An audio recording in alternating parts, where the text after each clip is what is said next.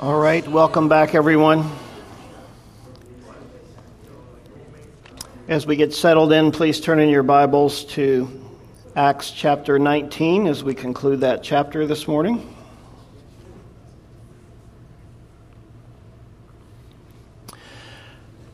So we're in Acts chapter 19. So we'll be picking it up today in verse 11. And reading down through the end, as you know, I like to read the passage for context so that as we're working our way through it, you have a sense of where we are and of what we're covering. So Acts chapter 19, beginning in verse 11. Now God worked unusual miracles by the hands of Paul, so that even handkerchiefs or aprons were brought from his body to the sick, and the diseases left them, and the evil spirits went out of them. Then some of the itinerant Jewish exorcists took it upon themselves to call the name of the Lord Jesus over those who had evil spirits, saying, "We adjure you by the Jesus whom Paul preaches." Also there were 7 sons of Sceva, a Jewish chief priest, who did so, and the evil spirit answered and said, "Jesus I know, and Paul I know, but who are you?" Then the man in whom the evil spirit was leapt on them, overpowered them, and prevailed against them, so that they fled out of that house naked and wounded. This became known both to all Jews and Greeks dwelling in Ephesus, and fear fell on them all, and the name of the Lord Jesus was magnified. And many who had believed came confessing and telling their deeds.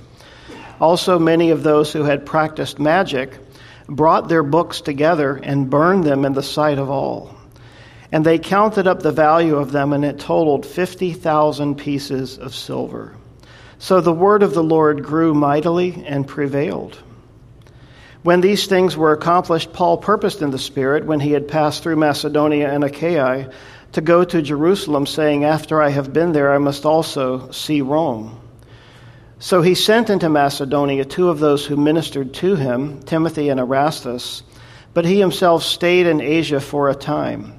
And about that time there arose a great commotion about the way.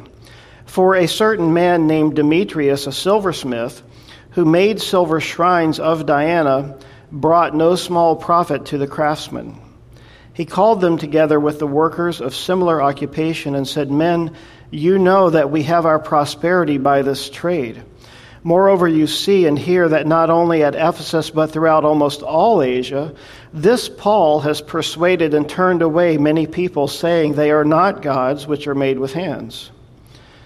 So not only is this trade of ours in danger of falling into disrepute, but also the temple of the great goddess Diana may be despised and her magnificence destroyed, whom all Asia and the world worship." And when they heard this, they were full of wrath and cried out, saying, "Great is Diana of the Ephesians." So the whole city was filled with confusion and rushed into the theater with one accord, having seized Gaius and Aristarchus, Macedonians, Paul's travel companions. And when Paul wanted to go into the people, the disciples would not allow him. Then some of the officials of Asia, who were his friends, sent to him pleading that he would not venture into the theater. Some therefore cried one thing and some another, for the assembly was confused, and most of them did not know why they had come together. And they drew Alexander out of the multitude, the Jews putting him forward, and Alexander motioned with his hand and wanted to make his defense to the people. But when they found out that he was a Jew, all with one voice cried out for about 2 hours, "Great is Diana of the Ephesians." And when the city clerk had quieted the crowd, he said, "Men of Ephesus, what man is there who does not know that the city of the Ephesians is temple guardian of the great goddess Diana, and of the image which fell down from Zeus? Therefore, since these things cannot be denied, you ought to be quiet and do nothing rashly. For you have brought these men here who are neither robbers of temples nor blasphemers of your goddess. Therefore, if Demetrius and his fellow craftsmen have a case against anyone, the courts are open, and there are proconsuls. let them bring charges against one another. But if you have any other inquiry to make, it shall be determined in the lawful assembly. For we are in danger of being called in question for today's uproar, there being no reason which we may give to account for this disorderly gathering. And when he had said these things, he dismissed the assembly. Lord, thank you for your word. We trust that you are working it into our hearts, and we trust that you will speak to us through it this morning.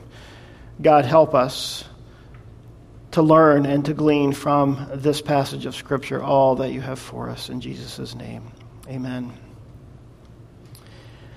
You may recall a couple of weeks ago, as we finished chapter 18 and moved into chapter 19, that in the beginning of chapter 19, there was this discussion where Paul had come into the town of Ephesus. Remember, in the end of chapter 18, he was wrapping up his second journey, and as he was leaving there, he said, I can't visit with you right now. I'll come back later, God willing. So in chapter 19, we find him coming back.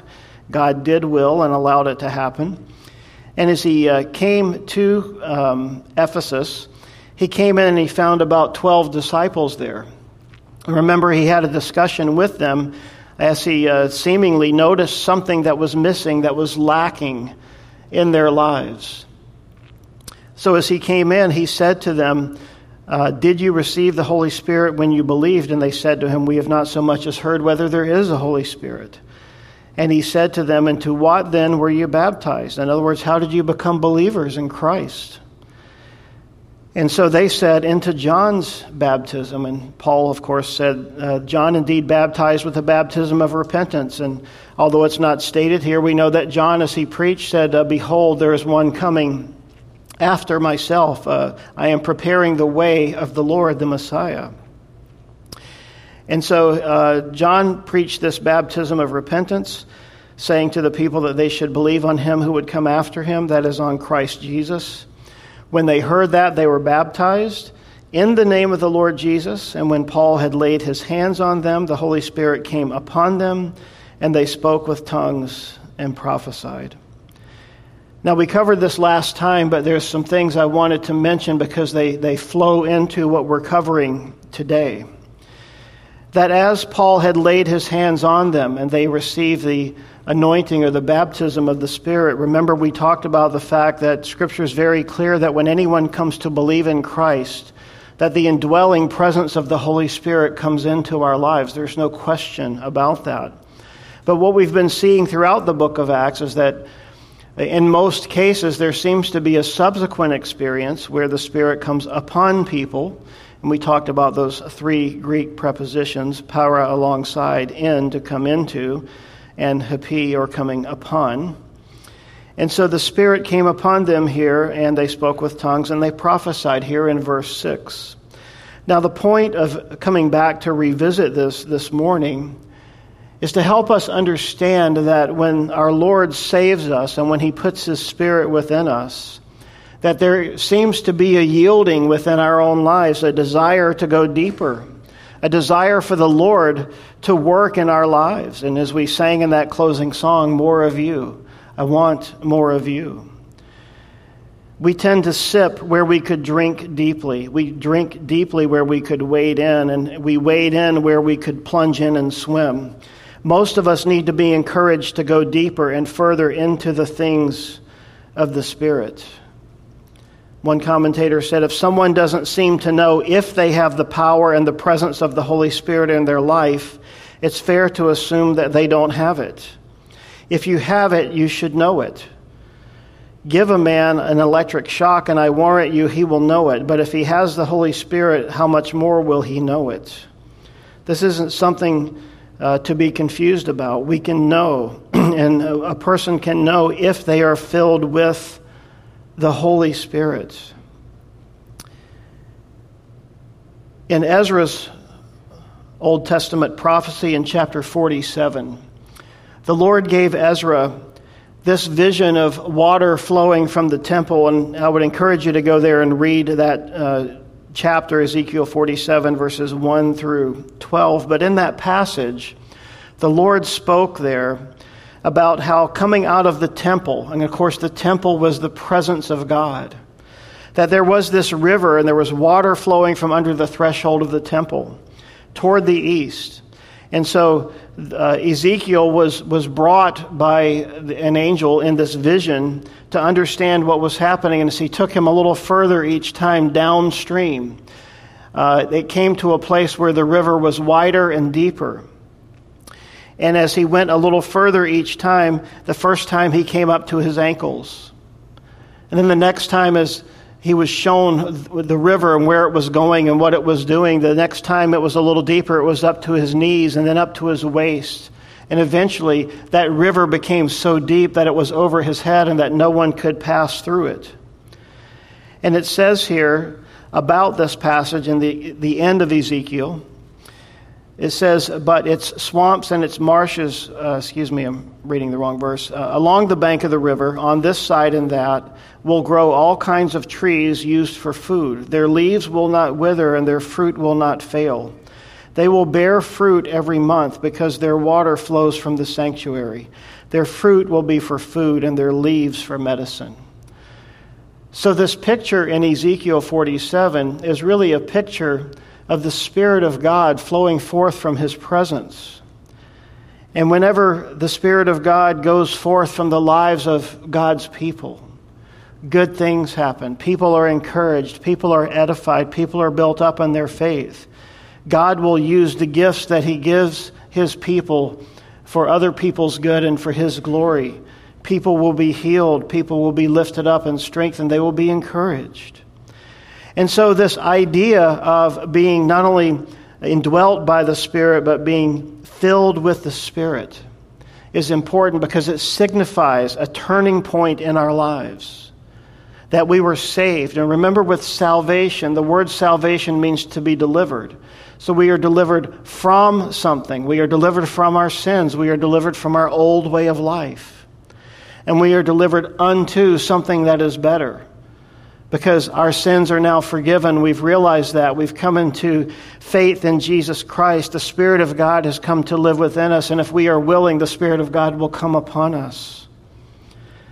And that sets the stage for what's happening today in our passage. A little bit of background briefly on the city of Ephesus as we get into this study, because it affects how we understand what's happening today. The city of Ephesus was in a strategic position along the road that it was on. It was called the treasure house of Asia, but it was also known as the mother of materialism and ambition. It was the site of the temple of Artemis, also called Diana. One is Latin, one is Greek. One of the 7 wonders of the ancient world. It had 127 marbled pillars which rose 60 feet to support a gorgeous ceiling, many of them inlaid with gold and rare gems. The temple's huge canopy was covering an area of 425 feet in length and 200 feet in width.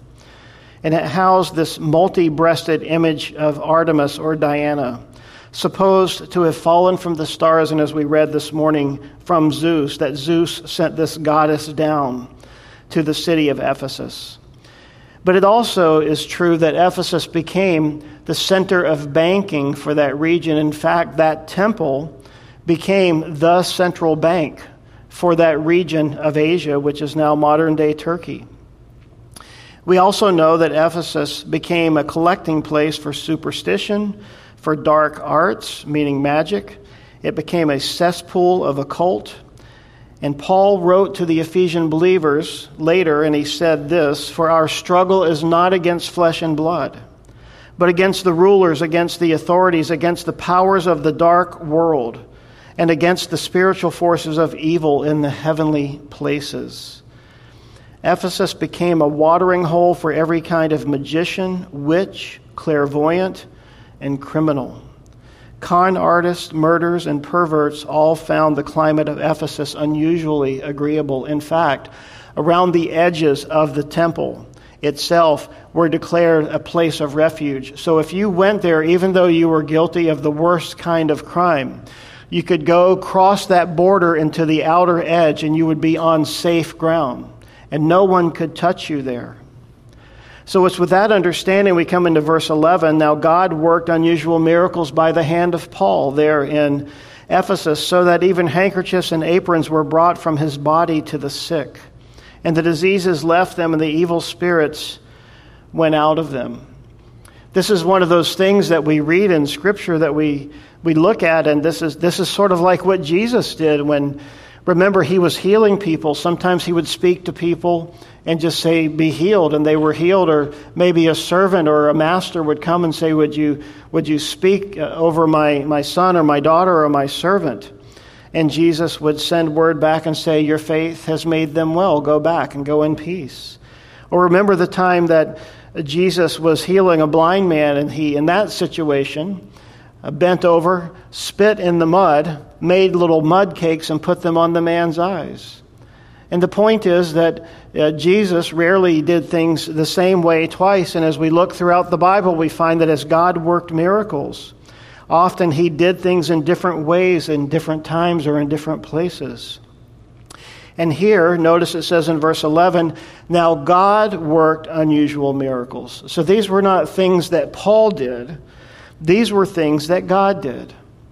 And so these handkerchiefs and these aprons, and the word handkerchief there could easily be translated sweatband, these were the things that Paul was using while he was working. Remember, we had been told he was teaching daily in the school of Tyrannus. And their work day would be early in the morning, around 7 or so, and they would work till about 11. It would get hot. They would shut down from 11 a.m. to 4 p.m., and then they would pick back up at 4 and work into the evening. So Paul would work to support himself in the ministry, and as he wiped the sweat or he took off his apron, perhaps to go to the restroom or something like that, he'd come back and these things would be gone. And people were taking them and laying them on the sick, and they were being healed, and people with all sorts of diseases. And we look at that and we say, that's just so crazy. But it was something that God chose to do. It was something that God did in that moment to reach those people, to minister to those people, to let them know that he was present among them. It's sad that people have taken this and tried to make it a practice, a healing practice, but there's nothing that would indicate that this is a normal thing. This was just a one-off thing that God did during this time through the hands of Paul.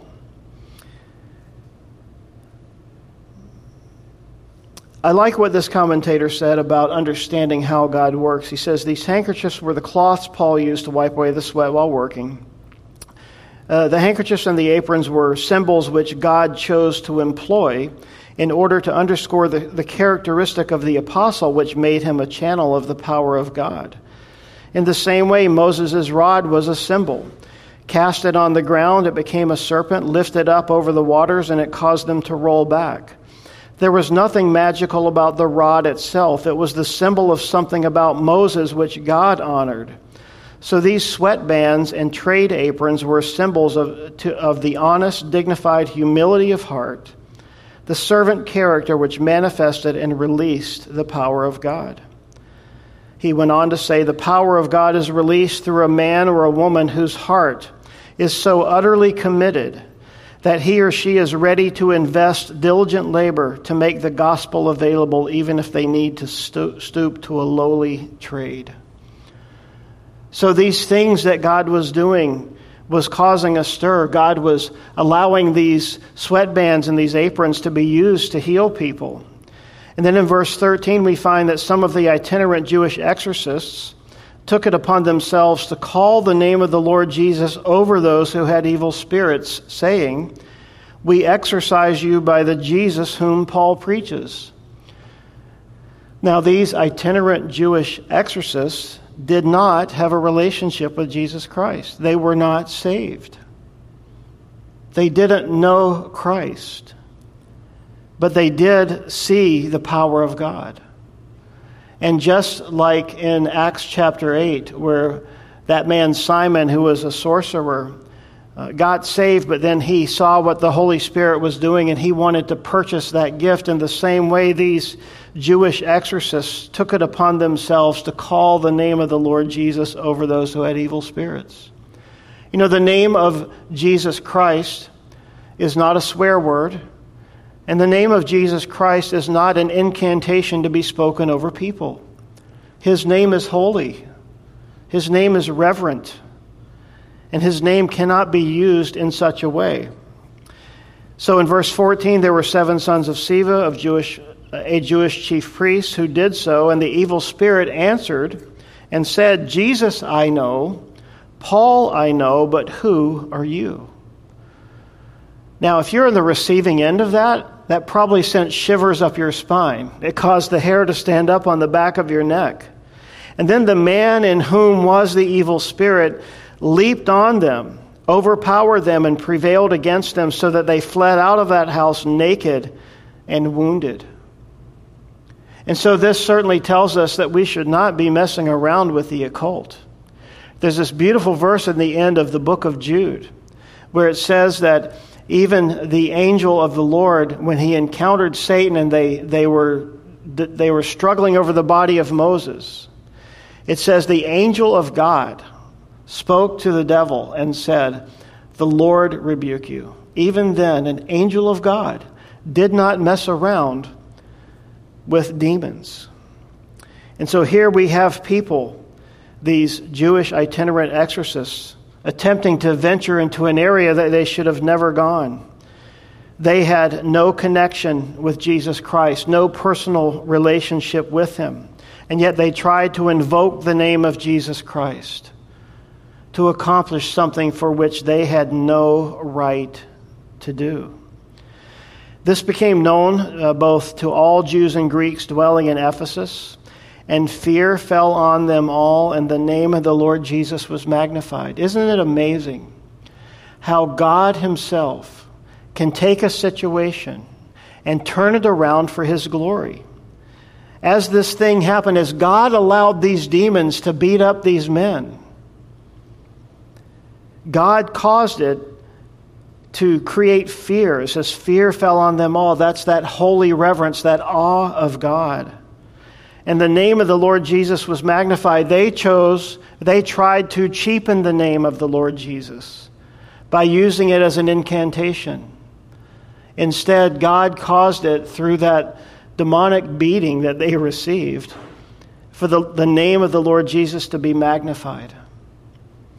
And notice this, we'll see it a little bit later in this same passage, and we've seen it all throughout the book of Acts, that when God is working, where there's a genuine move of God, we always see this. The name of Jesus was magnified. The name of God was glorified. And that's how you know that God is involved. When people are speaking of themselves, when they are glorifying themselves, or turn and run in the other direction, God will not share his glory with another. God himself will get the glory, and if we don't give it to him, he will take it. And so God prefers, of course, our cooperation in that process. So the name of the Lord Jesus was magnified, verse 18, and many who had believed came confessing and telling their deeds. Another sign that God is moving, that the Holy Spirit is at work, is that people are confessing and telling their deeds. They're repenting. They're saying, hey, here's what I was involved in. It was wrong, and I'm turning from it. One of the interesting observations about the ministry of the Apostle Paul is that believers and unbelievers became sensitized to their sin. I don't know if you've ever had a moment alone with the Lord where you've realized your sin. And before the Lord you've had to repent. Perhaps there were even tears of repentance. Perhaps there was weeping. When that happens, God is working. God is moving. Don't mistake that for depression. Understand it for what it is, that God is working in your life, and He's quickening our spirit to righteousness, to justice, to the things that are good. And He's drawing us toward Himself. So many people who had believed came confessing and telling their deeds. Also, verse 19, many of those who had practiced magic brought their books together and burned them in the sight of all, and they counted up the value of them, and it totaled 50,000 pieces of silver. Translating that from that time to this time, we're probably talking about at least $3 million. And they took their books, their incantations about the dark arts, the magic arts, all of those things that had a tie to evil, that had a tie to the past, that had a tie to the things that were demonic and that were not of the Lord. And notice what they did. They brought them together and burned them in the sight of all. They did this in public. They repented publicly. They told not just the church, not just the believers, but they told the unbelievers. They did this in an open way. They said, we are turning from our sin and from darkness to the light. We are turning to serve the one true and the living God. You see, God was working. It wasn't something people did in the closed doors of a church. He did it out in the open and in public. And the thing that we must always remember about verse 19, and if you don't write in your Bible, do it now, underline verse 19 and circle it, because this is a turning point in people's lives. And one of the things that we've seen throughout the book of Acts is this, is that when God moves, when His Spirit speaks, when we become convicted and we turn to Jesus Christ, that there is a point of turning, a point of conversion. And from that point in our lives going forward, things are different. Things should be different. Why? Because the darkness is gone. The light has come. The lie has gone. The truth has come. And so the things of the old life must go. You see, there's nothing there for us. If we try to hold on to things from the past, you see, it's not okay. It's not good. There's nothing there for us. I've seen people over the course of my life, after many years of professing Christ, all of a sudden they start listening to their old music. Or they start doing things that they did before, going, no, I know where the boundaries are. It's okay. I can go this far. You see, there's nothing there for us in the past. Nothing good can come from going back and doing those things that we did before we came to know Christ. Paul wrote these words in 2 Corinthians 5:17, therefore, if any man or any person, any woman is in Christ, he is a new creation. Old things have passed away. Behold, all things have become new. For any of us who say we know Jesus, we have to be able to look back and to say that there is something different. In fact, what if you were challenged today to write on a piece of paper answering this question, what has your Christian faith cost you? What would you write down? Or maybe put another way, what has changed in my life since Jesus entered my life? A point of turning. Paul wrote in Philippians chapter 3, he said, one thing I do, forgetting those things which are behind, and reaching forward to those things which are ahead, I press toward the goal for the prize of the upward call of God in Christ Jesus. You see, all Christians must do this today. We must remove images, get rid of books, delete computer files, statues, charms, games, whatever they are. We need to get rid of them. Anything that's connected to the old life or the demonic world, they should be destroyed because they're of no use to others. I don't think we should even think, hey, I could sell that and make some money. Just get rid of it. Burn it. These people burned their books in the open square. Spurgeon said regarding this issue, you will have enough temptation in your own mind without going after these things. Is there any habit, any practice that you have got that defiles your soul? If Christ loves you and you come and trust in Him, you will make short work of it. Be done with it. Be done with it forever. To that list, I would add things, and I think it needs to be said, things like Ouija boards, tarot cards, fortune-telling, horoscopes, Reiki, just superstitions. Hey, a black cat crossed my path, don't walk under a ladder. Halloween, horror movies, movies about the occult, such as Harry Potter. There's many more.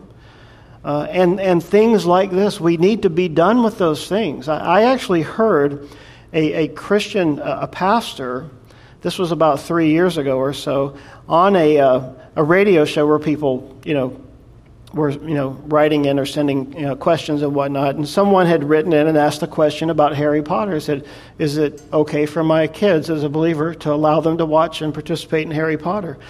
His answer was, it's a harmless fantasy and fiction just like any other thing, and it's not a problem. This was a pastor giving that advice to hundreds, thousands. I don't know how many people were listening to him on the radio that day, but as I heard it, I was in my car, I remember, and I pounded my fist on the steering wheel, and I said, no, we cannot give permission for those kinds of things to people. These things are evil. Harry Potter, I have no axe to grind with Harry Potter, but it was about, magic and demons and warlocks and witches and all of those things, but they made it seem fun. And we can say to our kids, hey, it's just fantasy, don't worry about it. We need to stay as far away from those things as we can, and especially if we had those things in our past. There was a gentleman who came here for a few years, he and his family, and his testimony was that he was involved in Wicca before he got saved. And when he got saved, he was like this. He was like, burn the books. He was converted. And he had this strong gift of exhortation, and whenever he heard of anyone, walking around the fringes of these things, he was like, no, stop, run, get as far away as you can. Give it to me, I'll burn it for you. And so we have to have boundaries in our lives. But you see, there's those obvious things like the occult that we shouldn't be involved in. But with today's world, for us in the 21st century, and I'll read this to you, and this is hard. As I was reading it, I was convicted myself, and I was just asking the Lord, is this something just for me, or should I share this? This person said, today, the Christian church is clothed with dead leaves of materialism and sensuality. A majority of Christian believers have been desensitized to the lures and the poisons of the world, the flesh, and the devil. Multitudes within the professing church are not only thoroughly infatuated with the charms of mammon, but are practicing sensualists who enjoy the most degrading entertainment with no remorse whatsoever. Today, many believers' witness is anemic and corrupted. Much of the church is clamoring to get onto the world's bandwagon. Christianity sells, so give people a gospel Grammy or add a gospel number to the concert to balance out the repertoire and appease Christian critics. But it is impossible to be filled with the Spirit and to set our minds on things below. It is impossible to be filled with the Spirit and to live for the dollar. It is impossible to be filled with the Spirit and watch a drama that feeds the basest appetites of the flesh.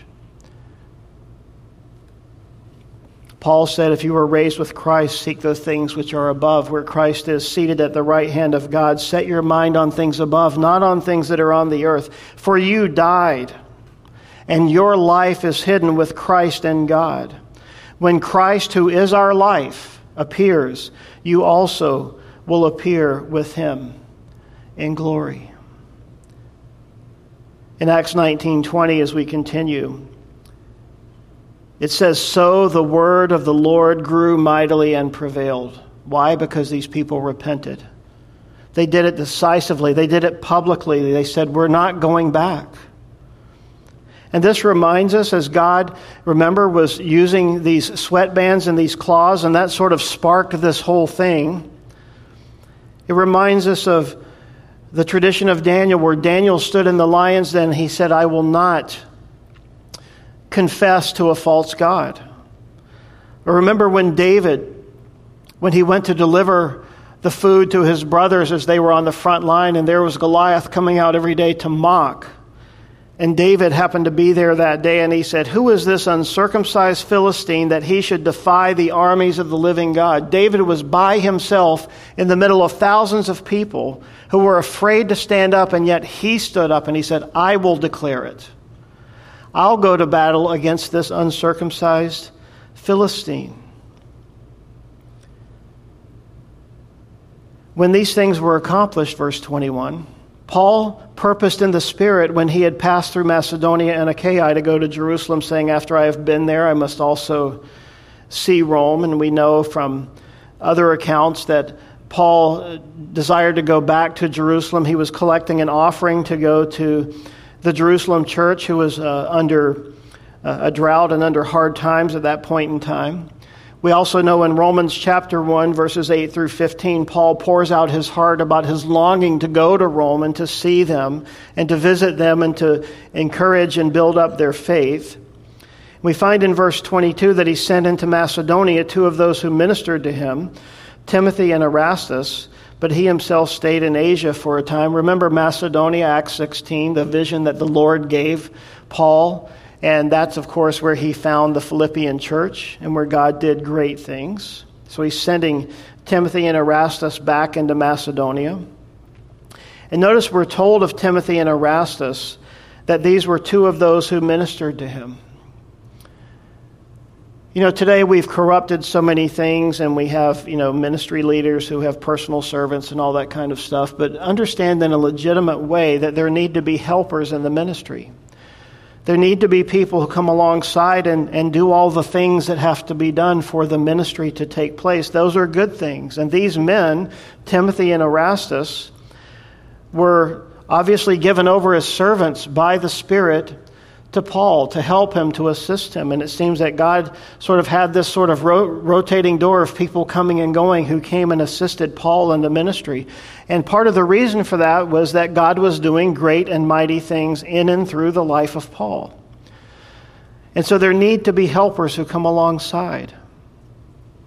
And about that time, there arose a great commotion about the way. Remember, we've already encountered this phrase before, that the unbelievers were referring to the Christians as the way.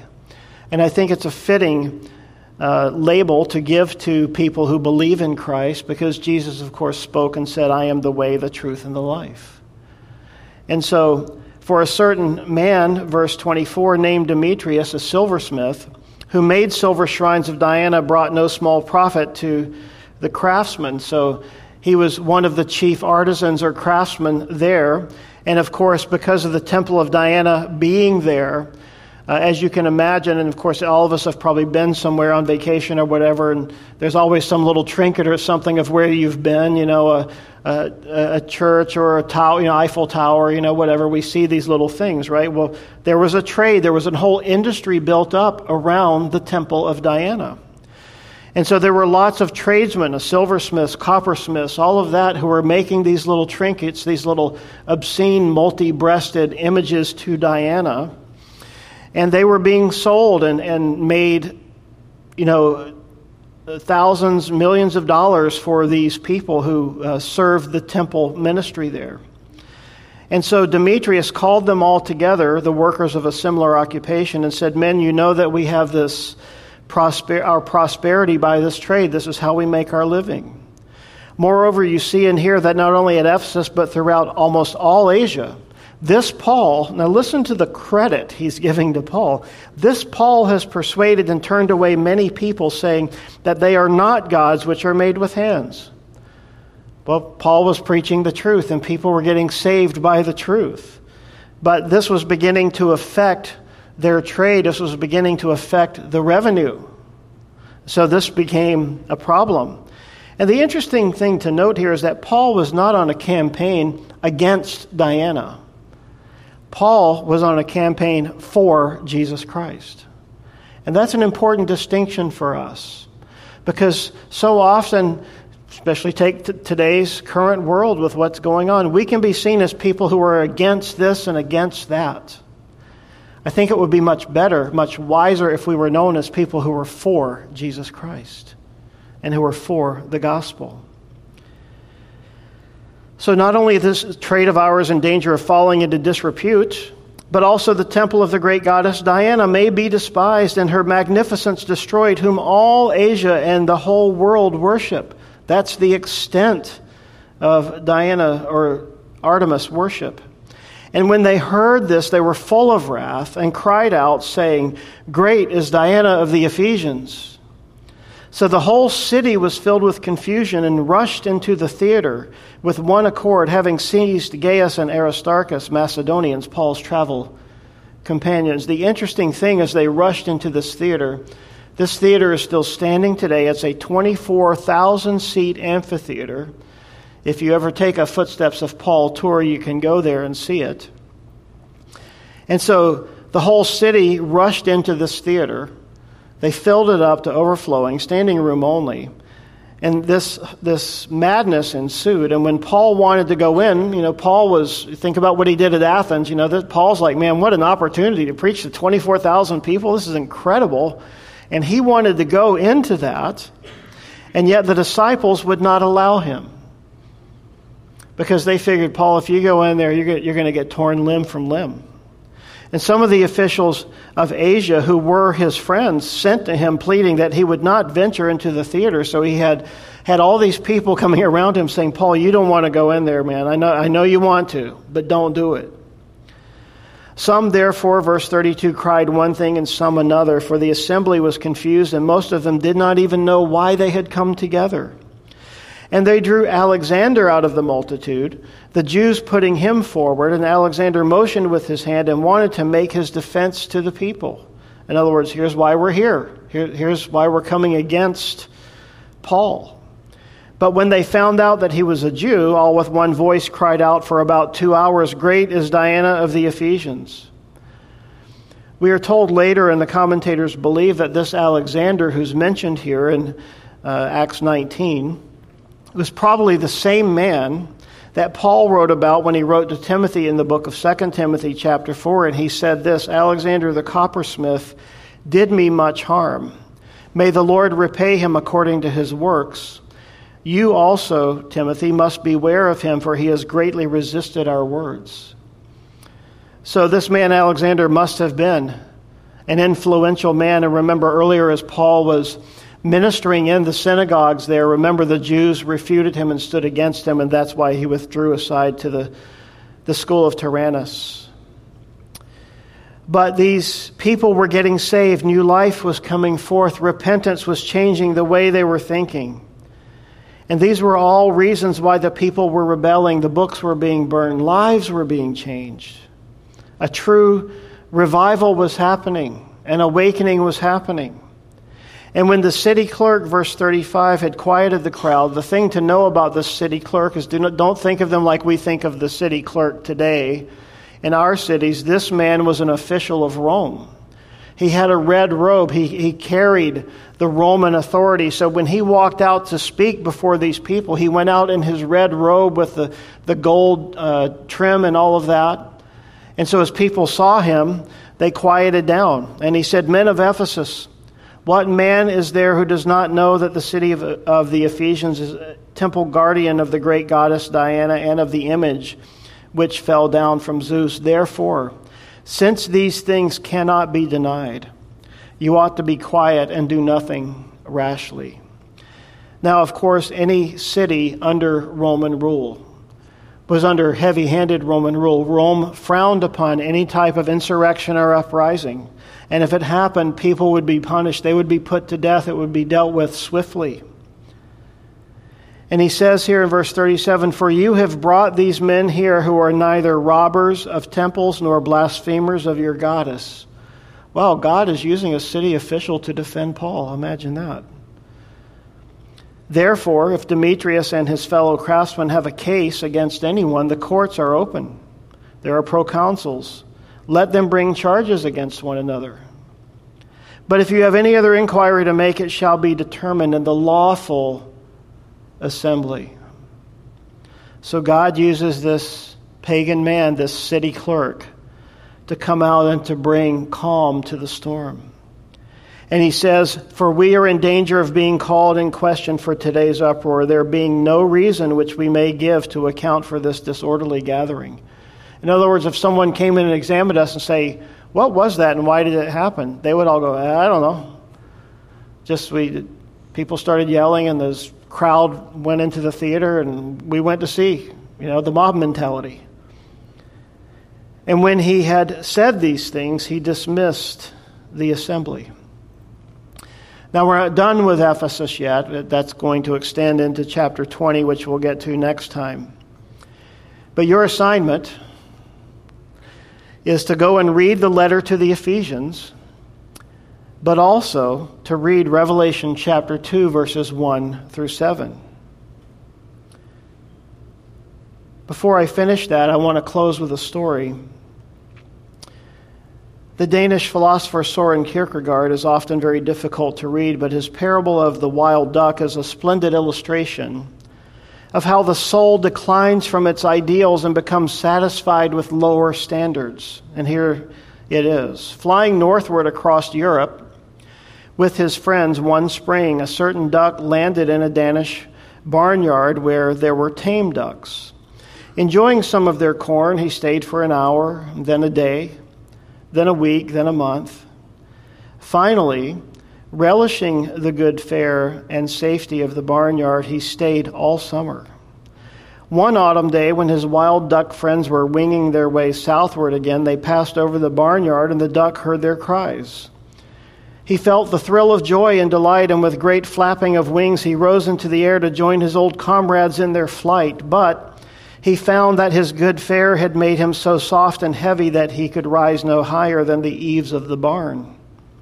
So he dropped back again to the barnyard and said to himself, "Oh well, my life is safe here, and the food is good." And every spring and autumn, when he heard the wild ducks honking, his eyes would gleam for a moment and he would begin to flap his wings. But finally the day came when the wild ducks flew over him and uttered their cry, but he paid not the slightest attention to them. If God is calling us, whether for salvation or for increased service, by all means we ought to respond now. Perhaps he is asking us to say, "I am willing to spend and to be expended," or perhaps he is calling us to lay aside some personal goals or some entertainments or even some vices. We must respond with a life-giving, "Yes, Lord," while we can still hear his voice. Coming back to the church at Ephesus, Revelation chapter 2. Jesus himself wrote a letter to these 7 churches, and we believe that these 7 churches were established during this time of the end of Paul's second or beginning of his third missionary journey. And of course, in Acts 19, we are in the beginning of his third journey. So here we have roughly 30 years later, after this point in time, that Jesus himself is writing these letters through the Apostle John to these 7 churches, and to this church, that on that day there was either riot or revival. Some rioted and some were revived. 30 years later, Jesus writes these words to that church who on that day were hot for him. He says, "Nevertheless, I have this against you, that you have left your first love." Not lost, left. "Remember, therefore, from where you have fallen, repent and do the first works, or else I will come to you quickly and remove your lampstand from its place unless you repent." There is no church today in Ephesus, folks. The lampstand has been removed. And notice the words that the Lord Jesus spoke to them, which were the very words that caused them to repent way back then. Unless you repent and do the first works, I will come quickly. So what will it be for us? Will it be riot or revival? Will we be like this duck who found a safe, comfortable place to settle into and then just settle for mediocrity and settle for comfort and settle for all of these things that we've been talking about this morning? Or will we be challenged? Will we allow the Spirit of God and the Word of God to work in our lives, the people of God, to stir us up? Maybe today we need to repent of some things. Maybe, as it were, we need to burn some books. And if that's true for you today, then I encourage you to do it as we close in prayer. Maybe you've never trusted in Christ this morning. There is no time like right now to give your heart to Christ, to turn to Him just as these Ephesian believers did, and allow the Spirit of God to come in and to cleanse our lives and to wash our minds and to purge us of all of the stuff that we are a part of or that is involved in our lives that has nothing to do with the Lord. And in fact, it mocks His name so often. We need to get rid of those things. And I'm praying that if a riot comes, that the riot brings revival. But I would much rather have something happening than to be like this duck, sitting in a pen, living my life out fat, dumb, and happy, and doing nothing for the Lord. God called us, God saved us for a purpose, folks. We all have gifts. We all have been given the same calling. We're not all called to be apostles, but we are all called to love and to serve Jesus Christ in some way. And the Scriptures, I believe, are very clear that every believer has been given a gift, if not multiple gifts. And I think it's incumbent upon us to read the Scriptures, determine what those gifts are, and say, Lord, how do I use this gift for your glory? Show me how to use it, Lord. And I believe that He will do just that. What has your Christian faith cost you? Lord, thank you this morning for your love, for your wisdom, for your mercy, for your grace. Lord, we love you. We renew this morning, Lord, our commitment to you. And Lord, we want to be like those Ephesians who burned their books and who turned from dead things to serve the living and the true God.